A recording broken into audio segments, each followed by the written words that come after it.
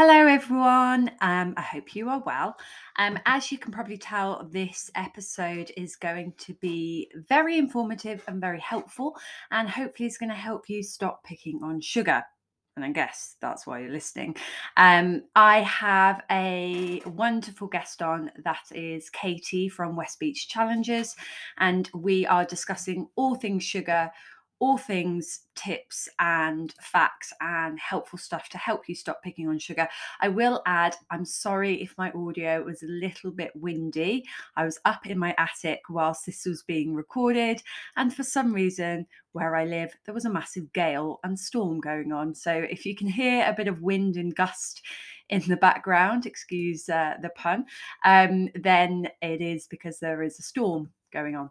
But other than that, fingers crossed it's all good, and I hope you enjoy this podcast. And if you do, please can you share it on your Instagram or on your Facebook, or tell your friends and family about it, and just spread the word, because helping more people is one of my huge passions.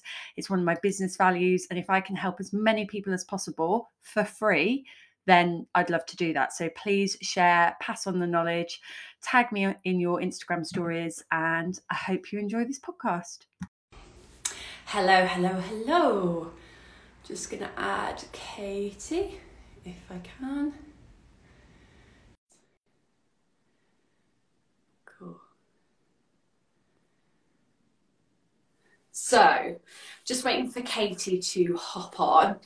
And we are going to be talking to you about how to start picking on sugar. Let's just wait and see. It's really windy today, and I am up in my attic, and I really hope that you... there she is. I can't hear the wind. I've just like magic. It's so windy outside. I don't know if it's windy where you are. And it is. All you can hear is like the gushing of wind. So I'm sorry if you can hear a storm.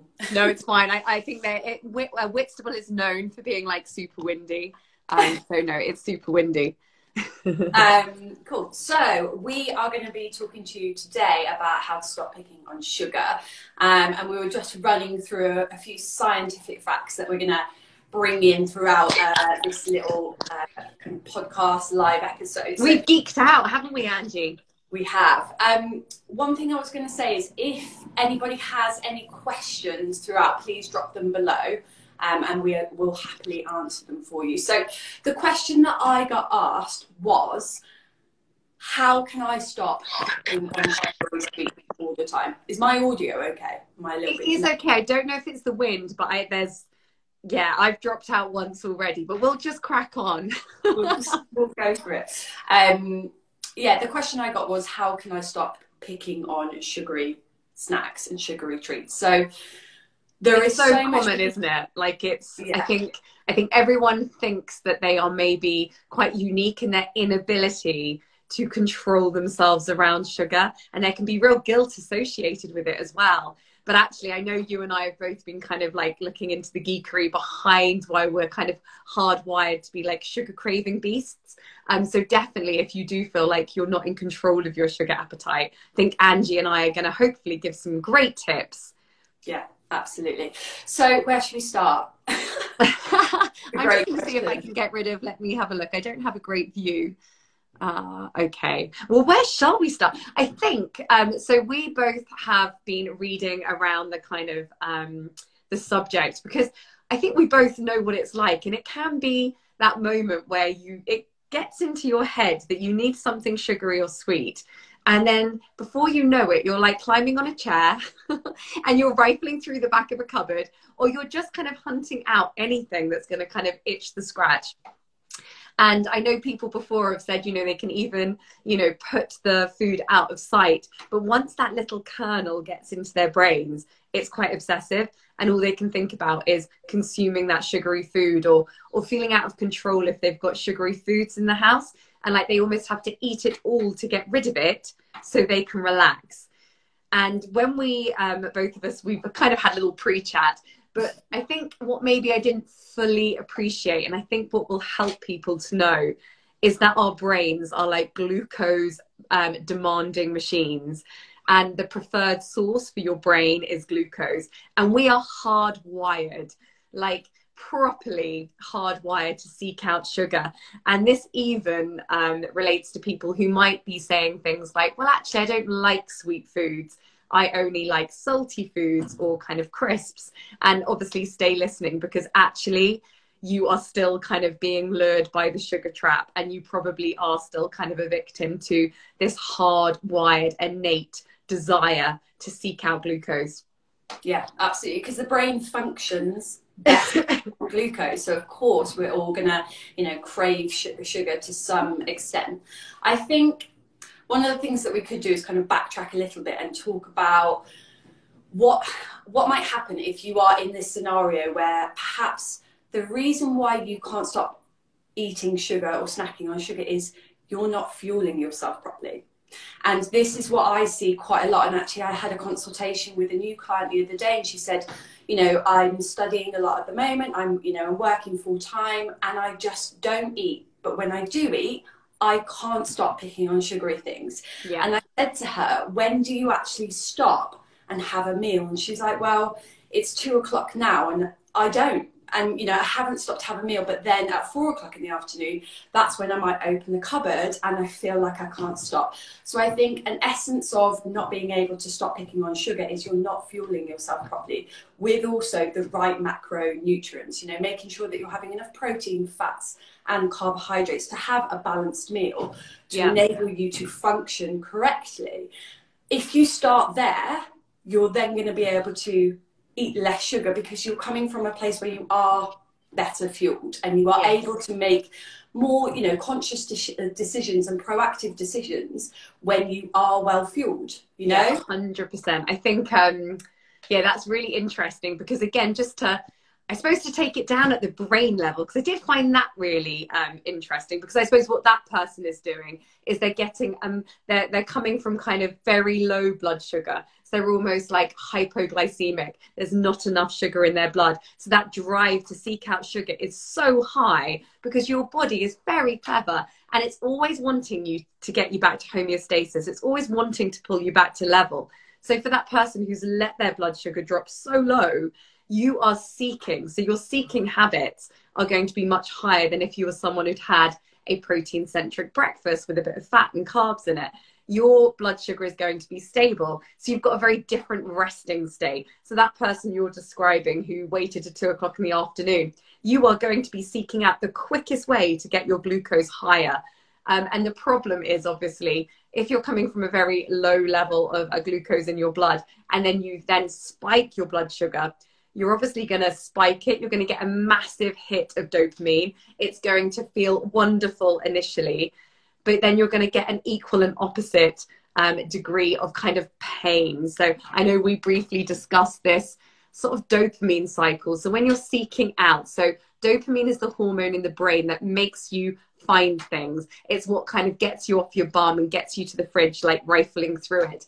But the problem is, once you get a hit of dopamine, your brain wants to go back to homeostasis. It wants to go back to its flat level. So it's going to give you an equal and opposite kind of feeling of, I mean, we described it as it is that kind of pain. And I mean, describe your scenario, because I thought that was great, the way you described it. Actually, yeah, we were talking about this the other day, the dopamine effect of, you know, they call it like the pleasure and pain cycle. So for any of you listening, what I want you to try and do, because I've been doing this over the past couple of days, is the next time you have something very sweet and delicious, is just after you finish eating it. Sorry, can you hear that wind? Yeah, that's crazy. I'm surprised you've got any connection at all. I know. After you've eaten that sweet thing, notice how much mental pain you're in. And what I mean by that is, as soon as you finish eating that sweet thing, your brain will be driven to want more. And why is that? That is because of the pain experience we're getting from the dopamine effect. So this is what drives us to want more. We get pleasure from the sweetness, but then right after that second, the dopamine levels, I think they drop slightly, and that's where you then experience pain. So if you, and this is where we talk about, you know, sitting with discomfort. If you can practice sitting with that pain as such, then you will get better at not going back for more. But I cream last night. I'm obsessed with ice cream. I love them. And I noticed as soon as I had my ice cream, once I'd finished it, I was like, oh, I could have another. Yes, that is the pain that you will experience. But if you can sit with that, and, you know, clients have said this to me before, or I had a piece of chocolate, and actually I just sat with it for 10 minutes, and then I didn't want to go back for more. That is sitting with the pain, you know? But your brain will go back to that level, and you kind of, like, you can apply it to anything. You can apply it to sugar, you can apply it to booze. But what's happening is, because you get that dip, after that lovely rush, you get that dip, you want to bring yourself back. So you go back to seeking and wanting more. So that might be the, you know, more ice cream that you don't really want, doesn't really line up with your goals at the moment, and that's going to keep you frustrated, but you want it, the drive is there. Or having one alcoholic drink and then getting that dip, wanting to kind of chase that initial buzz, so you go for another one. But the interesting thing to know, and I do think knowledge is power, is the way dopamine works. I suppose it's quite clever, but you won't ever get that initial hit again. So that first taste of chocolate cake, or that first slice of chocolate cake, is going to give you a dopamine hit. And then you're going to have that equal and opposite effect, that kind of pain that we're talking about. Say you go for that second slice of chocolate cake, you aren't going to have that same response. You're not going to get the same pleasure from it. And obviously, before you know it, you're just feeling sick and disappointed with yourself and, you know, stuck. So actually knowing that, and I really love that idea of law of diminishing returns. So the fact that, you know, a little bit of chocolate might be worth it. One glass of wine might be worth it, but it's the second, third, or, you know, 50 grams of chocolate might be worth it. 100 grams of chocolate, you're not getting that same dopamine release. You're not getting the same level of pleasure from it. And actually it's starting to kind of create this kind of burden on you, because it isn't aligning with where you're wanting to take your body, and you're feeling stuck and you're feeling frustrated. But I think that knowledge of sitting with it, and I often say to people, can you just put a barrier in the way? So if you are, you know, you've decided to have like 50 grams of dark, delicious chocolate. My favorite currently has got cherries in it. And obviously when I finish it, I'm feeling pain and I'm feeling like I want a bit more. But if you can put like a barrier in your way, like if you can say, well, actually, if in 30 minutes I still desperately want it, like I think 30 minutes is quite good. So actually, you know, deciding on what the portion that feels good for you, that does align with where you're wanting to take your body composition is, sitting, mindfully enjoying it, not standing at the fridge. Not that I've ever done this, I have, and shoveling it into your mouth as quickly as possible, but actually deciding on the portion that feels right, enjoying it mindfully, and then and even though you know you're going to want more, having that actual break is so important. So that kind of road bump. Yeah, absolutely. And I was just thinking in my head there that, you know, knowing that the first taste of something is never going to taste the same as the second is power, because this is where we can start to look at delayed gratification. So when I say to clients, you know, think about delaying your gratification, think about actually, you know, maybe having that chocolate on a Friday night when you're going to enjoy it the most. Knowing that actually having that chocolate, you know, that bar of chocolate on a Friday night is going to be most enjoyable, rather than having it every single night. And actually, you know, you then become a like pain, pleasure seeking animal. It just gives you that power to say, right, well, I can either keep going with this habit and keep feeding myself sugar now, or actually what I know is that one time that I take that first bite and I enjoy that delicious chocolate bar, that is when I'm going to enjoy it the most. I'm going to save it for that, you know? And I think that in itself is so much power.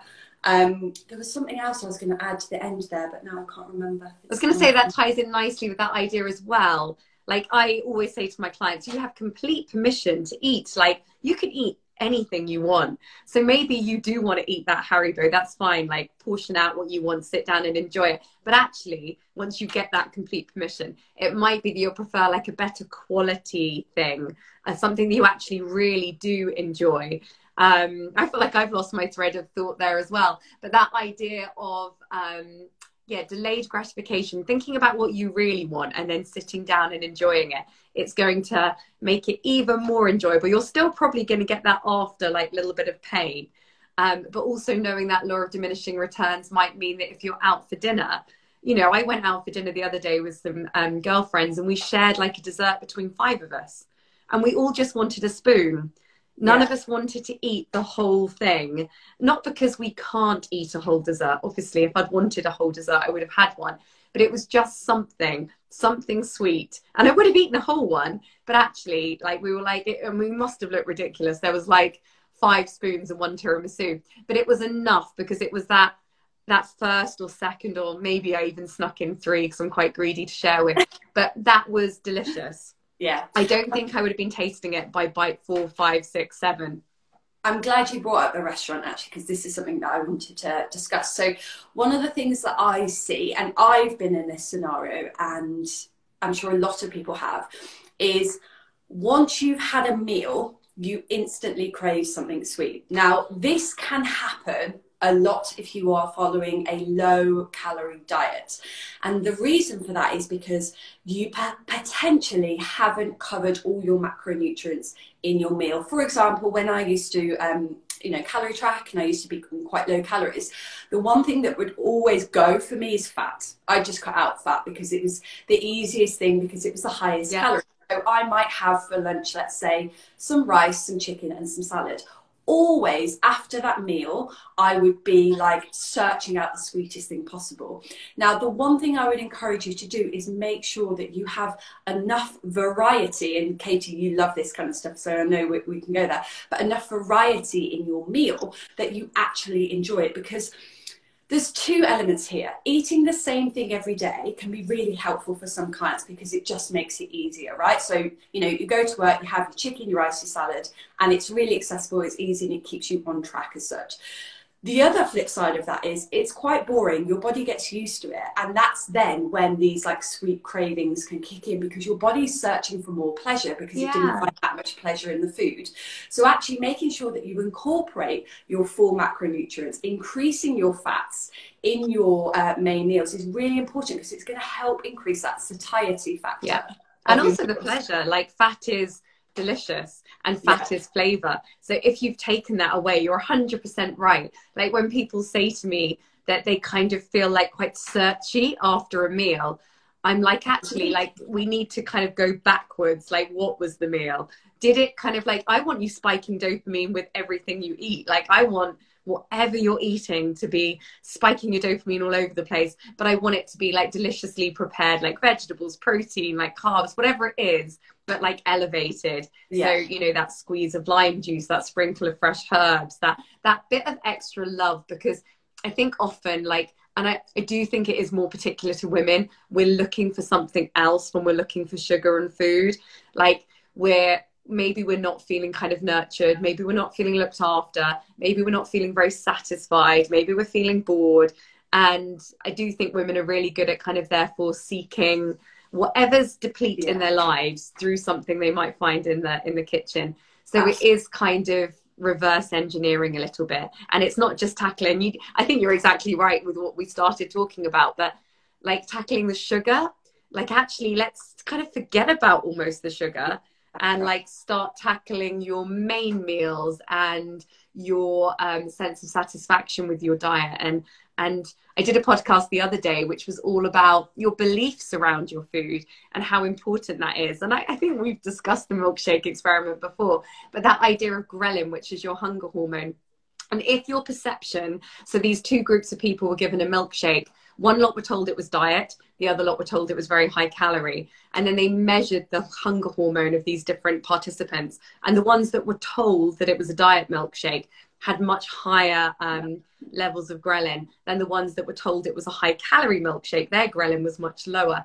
And it's so interesting that your belief around the food you're eating, and when we go into diet mentality and it's Monday and we're restricting because we were awful at the weekend, your ghrelin, so your hunger hormone, is going to be driving you crazy because your perception is that you're not eating enough. So whenever I work with anyone, I'm like, no, let's like completely work this the other way around. How can you be feeding yourself better? What do you need more of in your diet? Because as soon as you perceive something as being like, I mean, nothing's more depressing than thinking you've eaten a low calorie dinner. Like to me, that would send me rummaging around the cupboards very quickly because it's not satisfying. It's depressing.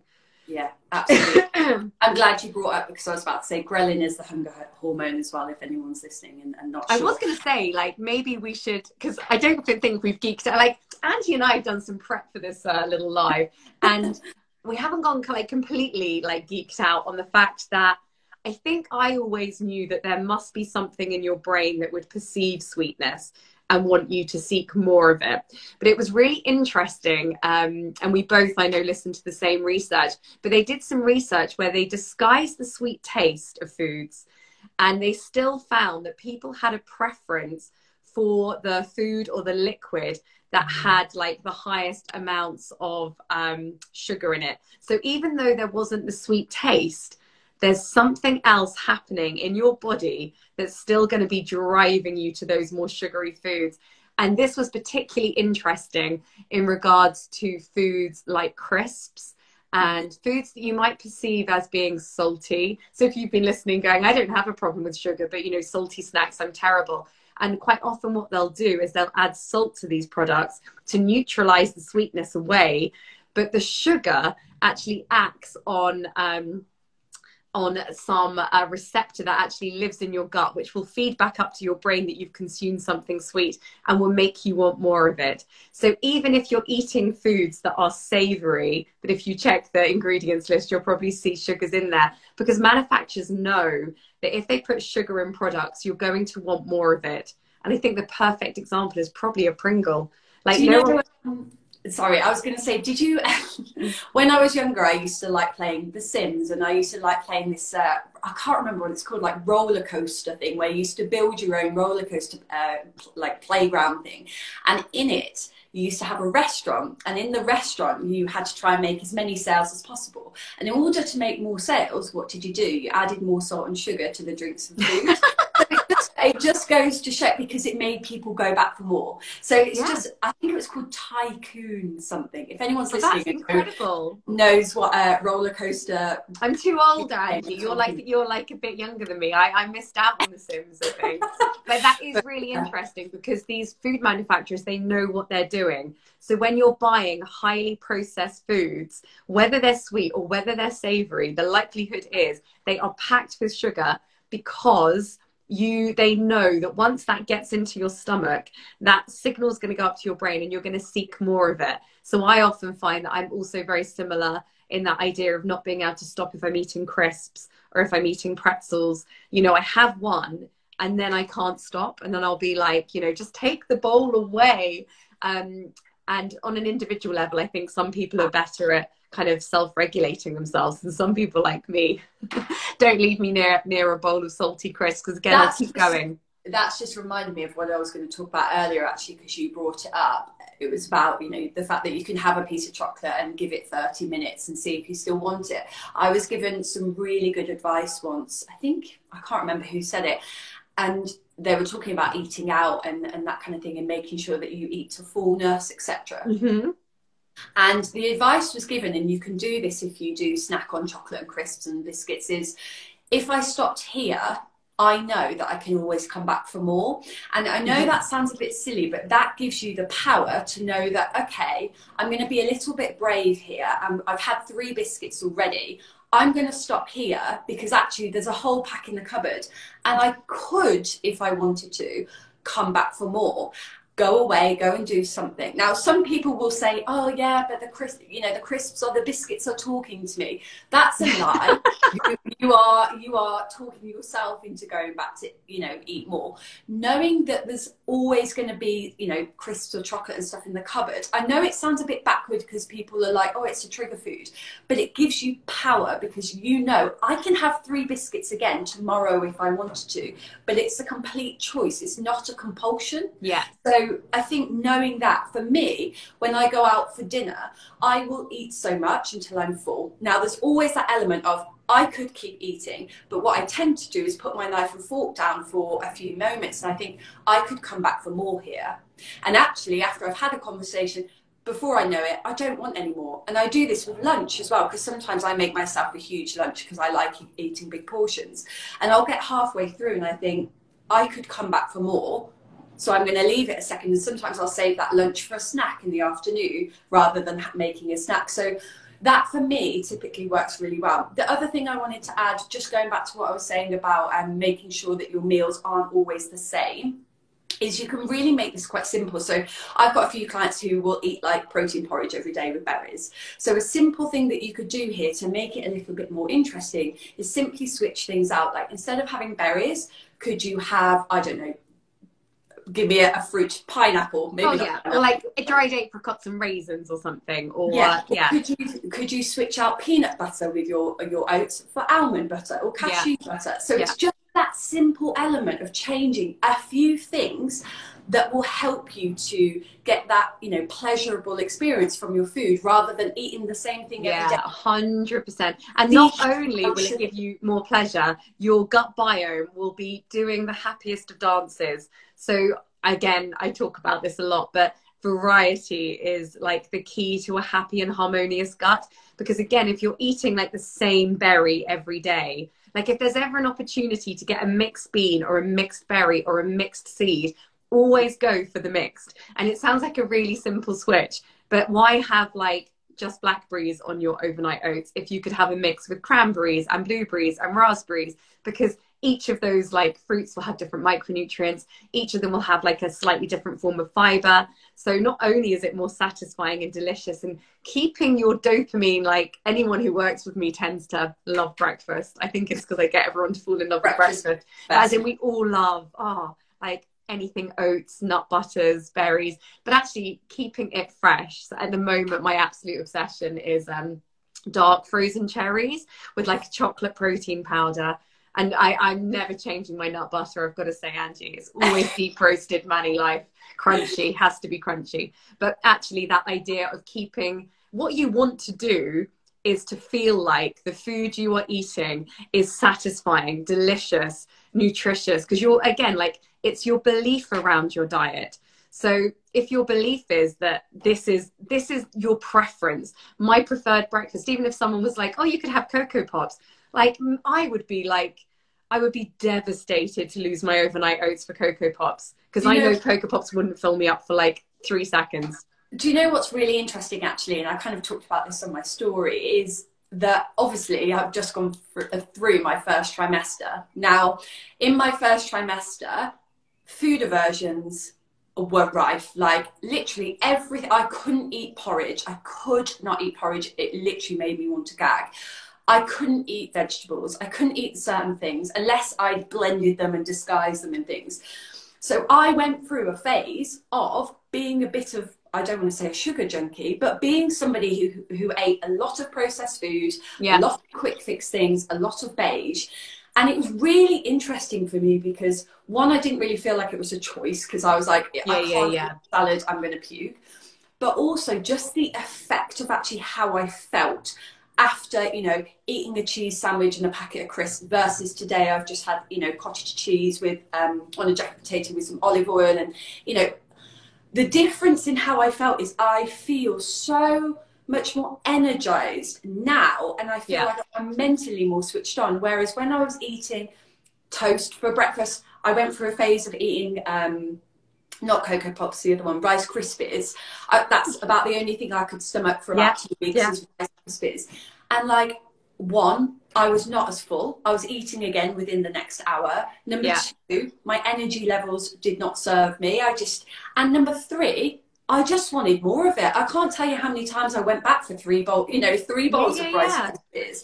So actually, backtrack a little bit. Obviously, I didn't have a choice there and I felt sick all the time. But look at how you are feeling after these foods. Yeah, and 100%. Question, how is this affecting my energy levels? Now, we can talk a little bit about this in terms of like, people will say, oh, if I eat a big lunch, I get a huge lull. And like, they don't like that feeling because it makes them feel tired. But often I think sometimes that's because they've eaten too much of one particular food group.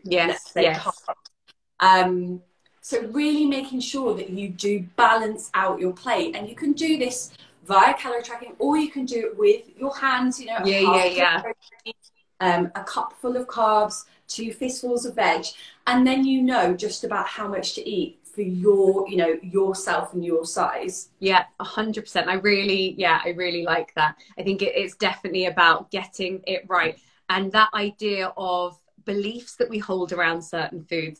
And often I'm working with clients who they restrict these foods, but actually once you've given yourself that complete permission, like say for example, I was like, I have complete permission to eat Cocoa Pops if I wanted to, but the reason I don't is because I choose not to. But I think sometimes people have a belief around certain foods that they're so delicious. So say for example, let's demonize Cocoa Pops, but they're so delicious, it's just what I want. I love the chocolatey flavor, it feels amazing in my mouth.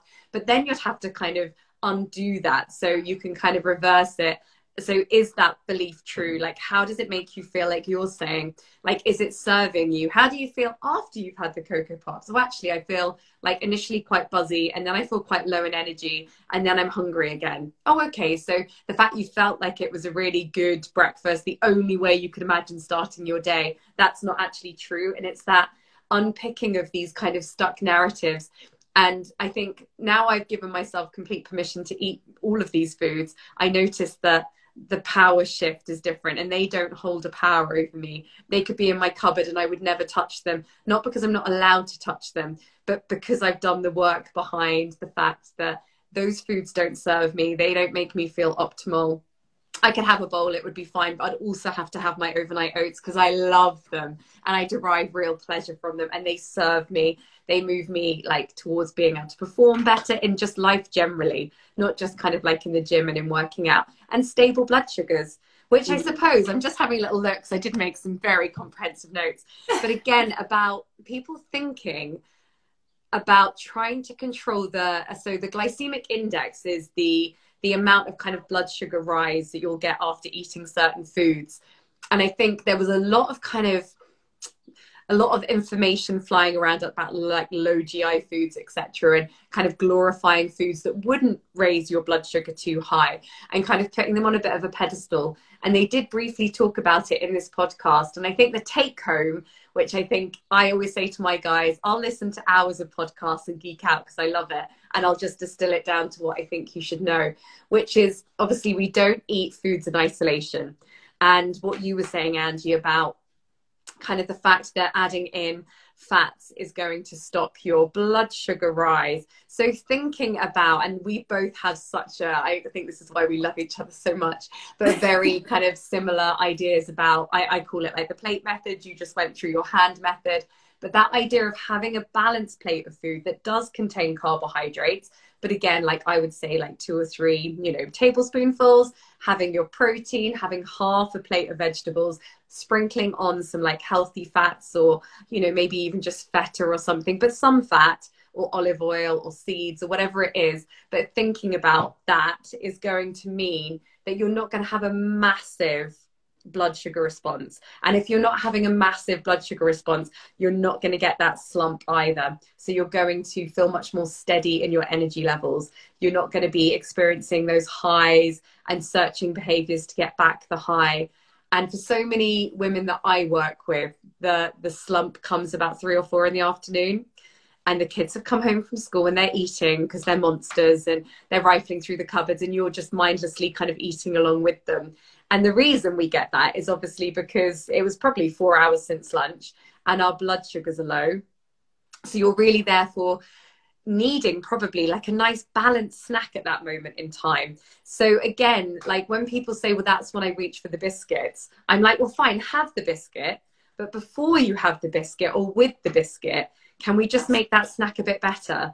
And I had this beautiful woman who I'm still working with now, and she used to really struggle to only eat 1 Lotus biscuit or 2, Biscoffee, whatever it's called. Yeah. And she did an amazing thing, and she sent me a photo, and I was so proud. She got some Greek yogurt, and then she crumbled up 2 Biscoffee biscuits and sprinkled on some seeds and some berries, and she sent me a picture. And she was like, it was so satisfying. It gave her everything she wanted. It aligned more with the type of person she wanted to be. And I don't think I'd ever really thought about doing that before. I've done that before. Yeah, and I mean, fry it over oats. So if you have porridge, put like a biscuit, a ginger nut biscuit crumbled over oats. Delicious. Yeah. Okay, but I just love that idea of, like, rather than, again, it's coming with abundance rather than restriction. So rather than thinking, oh, how can I not eat biscuits in the afternoon? It's like, what can I have with my biscuits? Or maybe have a protein shake with your biscuit. And a protein shake, I mean, I know that they're, you know, uber processed, etc. But there's nothing that stunts hunger like a protein shake. So for me in the afternoon, I will have like around 4 o'clock, before I decide if I need to kind of embark in the craziness of the children eating everything they come across. I'll be like, well, I'll have my protein shake and a cup of tea. That's a high volume of liquid as well. And the need to pick it disappears. Yeah, absolutely. And one of the things that I say to my clients is about having a second lunch. Yeah, I love your second lunch. Tell us about your second lunch. So having, you know, most people get up and eat their breakfast anywhere between, you know, 7 a.m. and 9 a.m. Maybe some people eat a bit later. Then you'll have lunch, typically about 12 and 1. And it always surprises me when people go, oh, by 4 o'clock, 5 o'clock in the afternoon, I just can't stop picking. And I'm like, okay, what time do you have dinner? And they're like, oh, 7, 8 o'clock. And I'm like, are you telling me that you're trying to imagine yourself getting from 12 o'clock in the afternoon till 7 o'clock without any more food? Of course you need something to eat. So like, I always try and encourage clients like just to have a second lunch. And that can sometimes help remove like the sweet craving, because you're having something, you know, essentially savory. You could have something sweet, you know, yogurt. And I quite like yogurt and rice cakes and peanut butter and that kind of thing. Or I will just have, if I've had like a chicken wrap and salad for lunch, I will just have another chicken wrap, you know, at 4 o'clock. And that for me really takes the edge off, and it breaks down that gap in between lunch and dinner. Yeah. And you're much less likely to overeat then when you get to dinner. Like I have occasionally, for some awful reason, not been able to have my high protein snack at around 4. And then I've gone past hunger. So then by the time I walk through the door, I'm like... Yeah, rage. I call it raging bull syndrome. But simple little things that you can have, and maybe we can just list them off because it might be helpful for the listeners. But you could have things like a boiled egg on toast. You know, if your kids are coming home and having toast, I used to have cheese on toast when I came home from school. So even just something like that, cheese on toast with a few crudités or some fruit. Yeah, amazing. Yogurt and fruit. You know, like you've just said, a biscuit crumbled on top of yogurt. Yeah. Ryvita, I think Ryvita with a slice of ham and cheese and beetroot, amazing. There's all these different things that you can have that will stop you going for the biscuits. And it's also, I think, then, if you've prepared it with love, and again, your belief around it, because I think we can have funny beliefs around snacks, like no snacks because I'm on a diet. But actually, planning a snack and knowing you can close, I talk about closing eating windows quite a lot with my gang. So I'm like, you know, have a satisfying breakfast, close that window. Have a satisfying lunch, close that window. And if you know that you're going to have a nice snack in the afternoon and you eat at 12:30 and you're going to have a snack at 4, you don't need to feel stuffed, because you're never waiting that long for your next opportunity to have something nice. And I know what helps a lot of people as well is having maybe, because I do think there is a drive to have something sweet after meals, not after breakfast, strangely. Like breakfast is on its own, isn't it? But after lunch, I'll always have a piece of fruit because it helps me get in enough fruit. But also that kind of leads on to, obviously, fruit is also going to spike your blood sugar. But pairing it with just after a meal means you're not going to have the same spike, and you're not going to have that. I mean, there's not many people who are like, oh, once I've eaten an apple, I just can't stop. Or, you know, once I've had a carrot, the whole bag's gone. Did you hear that piece of research, though, that was about fruit? That actually the more fruit you eat drives you to eat more fruit. Oh, so basically... Because of the fructose, or...? Yeah, it was something to do with the fructose, and it was... basically, if you're one of those people who always tries to snack on fruit, you'll never feel full. And it will drive you to eat even more sugar, essentially. So I've had this before. I've coached clients where they're like, oh, I just eat loads of fruit. Like, I'll have fruit for lunch. And I'm like, that's not a balanced meal. So making sure that you are, you know, with your snacks, getting an array of different macronutrients, proteins, fats, carbs, and fiber, rather than just focusing on, you know, your your sugar, and then you'll be driven to eat more. Yeah, and then with the fruit, have it in its whole form. So stop blitzing it, stop breaking up the plant walls, because again, they talked a lot in this podcast about fructose, because fructose, it's not as readily accessible to the brain, so it gets processed and broken down in the liver, and then obviously if you're not using that energy, it turns into fat. But he was like very much like, fruit is still amazing because fruit comes in this like package of fiber and all those micronutrients, so it's not as readily available as that horrible, what's it called, that corn, the fructose, the really bad stuff that's in highly processed foods, like corn syrup, like do you know what I mean? Yeah, so if you see corn syrup, it's just kind of like, I mean, I'm going to say crack cocaine. It's not really like that. But as in, again, that's one of the ones to look out for. If it's in an ingredients list, that's probably going to send the receptors in your tummy and brain absolutely crazy, and you're going to want more and more and more of it. But like you say, making sure that there's some fiber. So if you're wanting to blunt, which I suppose in a way, particularly if you have got a fat loss goal, particularly if you're trying to control your sugar appetite, is link having your sugar after a balanced meal, I think is what we're both saying. So if I do have, I do have chocolate. I love chocolate. So I'll tend to have it after a meal. And the meal will obviously have been balanced because it will have been the plate method. And therefore that drive is going to be less. It will still be there, but it will be less than if I'd had like just macaroni cheese, and then I went and had some chocolate, because there wouldn't have been much fiber. Whereas if I'd had macaroni cheese with loads of broccoli and like some bacon, so I got my protein or whatever, and then I had chocolate, like it's blunting your dopamine response because you've got fiber in your gut, you've got that feeling of fullness. And I would say if you've got a body composition goal, don't reach for sugar when you're hungry. Like if you're factoring it in for pleasure and for the mouthfeel and for the delight of chocolate, don't have it because you're hungry. Have it because you want it and it's pleasurable, not to satiate hunger, because it won't satiate hunger. It will never scratch that itch. It will actually make it worse because you're stuck in that cycle. So have your protein shake or have your balanced meal, then have your chocolate. And also have it immediately after. Don't wait 30 minutes. Just have it straight after your meal. 100%. 100%. That waiting can build up that kind of urgency and that, pleasure drive to have even more. So you might then wait 30 minutes, have your chocolate, and then you're like, oh, actually, I want a bit more. But if you have it immediately after your meal, that way you're going to get, that kind of blunted type of feeling. So I was having a quick look through because I realized probably as much as people love to listen to us for at least 45 minutes, there was a couple of other tips that I was just having a little look through. One was the fact that ingesting, and I've never tried it, maybe I will, but if you are having a sugary meal, what can also blunt your blood sugar response is having 2 tablespoons of lemon juice or lime juice. So if you're having a meal that's very high in sugar, if you kind of want to blunt kind of getting that massive spike in blood sugars, they're talking about the research. If you ingest it with having like 2 tablespoons of lemon or lime juice in a drink alongside that sugary meal, you won't get the same glucose kind of spike in your blood sugars. Not that I've tried it, but if you like a lemony drink.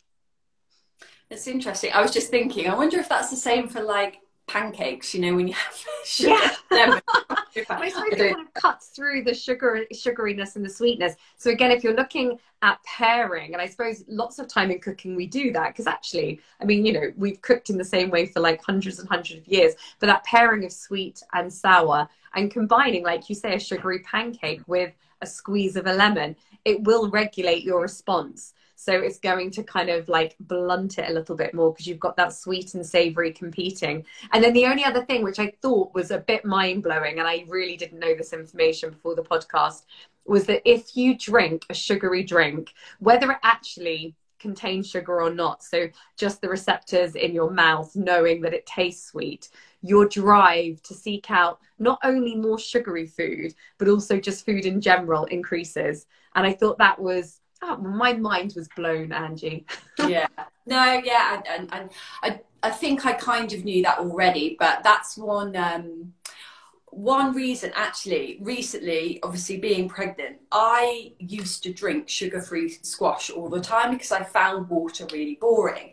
And when I became pregnant, I was like, probably shouldn't be drinking sugar-free squash all the time if that's the hydration that the baby's going to get. So I started to drink water. What I have noticed is, and this is actually only that over the past like 2 weeks that I've really upped my water intake and stopped buying squash, is I don't crave sweet things that much anymore. And maybe it's to do with the fact I'm in my second trimester and my food aversions have changed and whatever. But just noticing that actually it took me a few days. I felt like I was an addict to sugar, to squash. Because for a few days I was like, oh, I'm really not enjoying this. I just want my squash back. And now I'm really enjoying water again. Yeah. But yeah, I have noticed I'm not craving sweet things as much. Yeah. One thing I just wanted to say to round it up, and apologise if my audio is a bit backdated, is for those people who are in this like phase, because I was in it, 4 weeks ago with eating a lot of beige, and you cannot stop, this eating sugar consistently, and you just want to go back for more. I don't like the word detox, and I don't like these words, but having a day where you use this word reset, where you reset and you say, right, today is the day that I'm going to actually eat 3 balanced meals and choose healthy sources. You almost need that reset sometimes to actually break the habit, because essentially you are just in the habit of reaching out for quick fixes. Yeah. And sometimes you need something to break the chain. Now, something that I have changed my mind on quite a lot recently is low calorie things. So basically what I used to do is I used to calorie track, and I'd do a low calorie deficit to get into the shape that I wanted to. And what I was finding is when I was choosing low calorie meals, I'd always get that sugary craving after, and then I'd have something, low calorie after. And one thing I found was I never, ever actually fully felt satiated. Mm-hmm. Now my mind has massively changed. And I used to be, this is quite strange, but I used to be dead against clients kind of saying, oh, I'm not going to buy a normal muffin, I'm going to make healthy muffins. And I used to say, well, why would you make a healthy muffin when you can buy a normal muffin?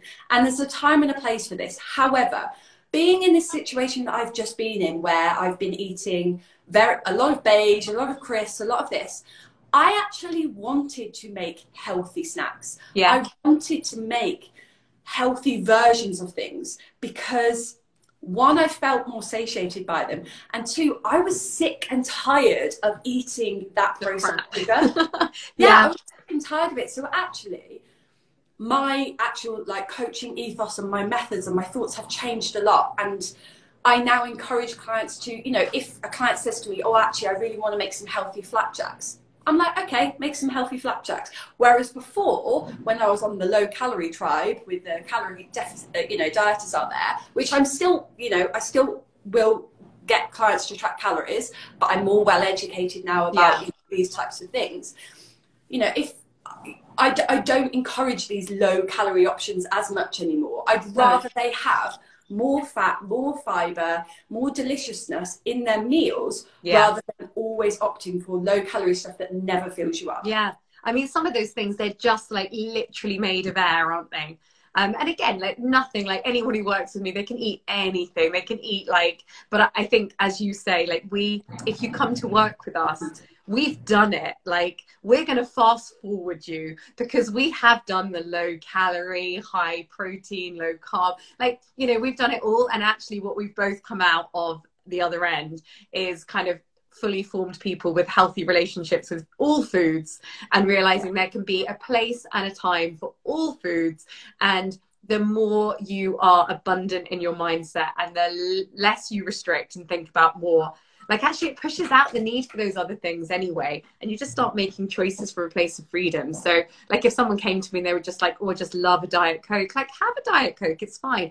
But also it has, I think you obviously knew it already, but it has made me think about those people who they're maybe not really serving themselves if they're always sipping on something sweet, because although maybe it hasn't got any calories in it, maybe internally, from that gut point of view and from that kind of neural drive point of view, if you start considering yourself as this kind of glucose hunting animal, you need to help yourself out, and maybe putting sweet taste in your mouth continually, whether they contain calories or not, isn't serving you, because ultimately it's driving your sugar appetite. And I do like your idea of resetting, because I think the less sugar that you have, and there's nothing wrong with sugar. I mean, you and I both eat sugar. Sugar is in some of my most favorite foods. But definitely if you feel out of balance or out of whack with your sugar appetite, you need to start to feel like you're in the driving seat. You know, you're not the passenger, you're the pilot. You're controlling your choices around food, and you're not being driven by this kind of animal instinct to just kind of devour anything sugary. And then that feels really powerful and it feels good. So I really hope that people have got some tips, which I think in a nutshell is enjoy whatever you want to enjoy, but try and have a balanced meal first. Have a think maybe about if you are ingesting drinking lots of kind of very sugary drinks, like to maybe have a think about your squash habit. I also think for children, like most of the clients I work with will be like, well, I've got all of these snacks in for the kids, but we need to be really thinking about how that's serving our children and how that's setting them up for not having great success in maybe where they want to take their body compositions in the future, if we're feeding their sugar appetite all the time. So actually, I always say when women say, oh, I can't maybe engage with you, Katie, because I need to eat with the family, I'm like, that's exactly why I want you to engage with me, because I want the whole family to be eating better. Because we're, you know, again, I think on a tangent to the podcast, they did start talking about kind of fatty liver disease in children, and the fact that although these children look like they're fine, if they're having a lot of sugar and they're having so much fructose that their livers aren't able to just convert it obviously into glucose for energy, it's being stored as fat. And never before have there been so many children getting fatty liver disease. So they look like, you know, children living in, you know, healthy sized bodies, but actually internally we're doing them no favors. So again, reflecting on our sugar appetites, the sugar appetites of our children, and positive little nudges. You don't need to be all or nothing, but maybe there's a couple of nudges you can take away. Yeah, absolutely. Could not agree more. Shall we wrap it up? I would love to talk to you all day, Angie. Can we talk again? I think Angie and I, if you have enjoyed it, I think Angie and I are going to start collaborating on topics a bit more frequently, because it's really nice to, I think, bounce ideas and just see your beautiful face. For anyone who has listened or is listening to this on the podcast, I apologise if you've heard a gushing of wind in the background. There seems to be a storm in my area, but never mind. I do hope you've enjoyed this, and please feel free to reach out to both of us and let us know what you took away from it, or if you've got any ideas about things that have helped you perhaps stop snacking and picking on sugar, then please, we are all ears. We'd love to know. So yeah, don't hesitate to reach out and drop us a message, and I hope you've enjoyed this. Bye, Lots darling. of love, everyone. See you soon. Bye.